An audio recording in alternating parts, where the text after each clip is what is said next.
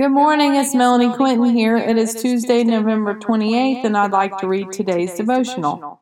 Give the Lord thanks and proclaim his good deeds. 1 Chronicles 16:8. Give thanks to the Lord and proclaim his greatness. Let the whole world know what he has done.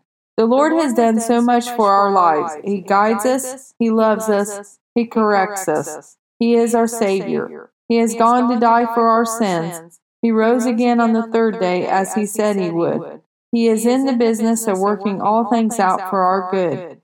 What do you have to give thanks for? Are your needs provided for? Are your loved ones healthy? Do you have a vehicle to get from point A to point B? Do you have enough food to eat? Do you have clothing on your backs? If you answered yes to all of these things, you truly are blessed beyond most.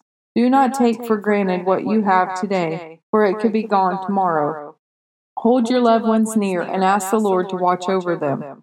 Do not look to the world to fulfill your needs. Do not look to them to fill your heart's desires. Seek the kingdom of heaven first, and the Lord will add all of these things to you.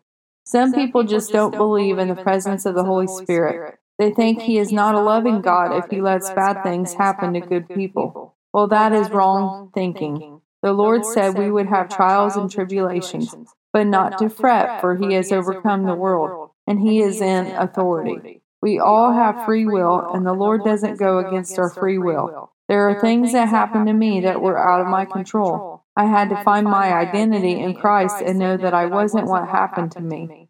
What do you need to trust in the Lord for? What breakthrough are you waiting for? Where do you need to turn for your life to be different? Do not waste today stuck on the would have, should have, or could have. Focus on the known and trust the Lord for the unknown. He will guide us to the right path for our lives. Have a blessed day, inspired by God on 11/28. Thank you.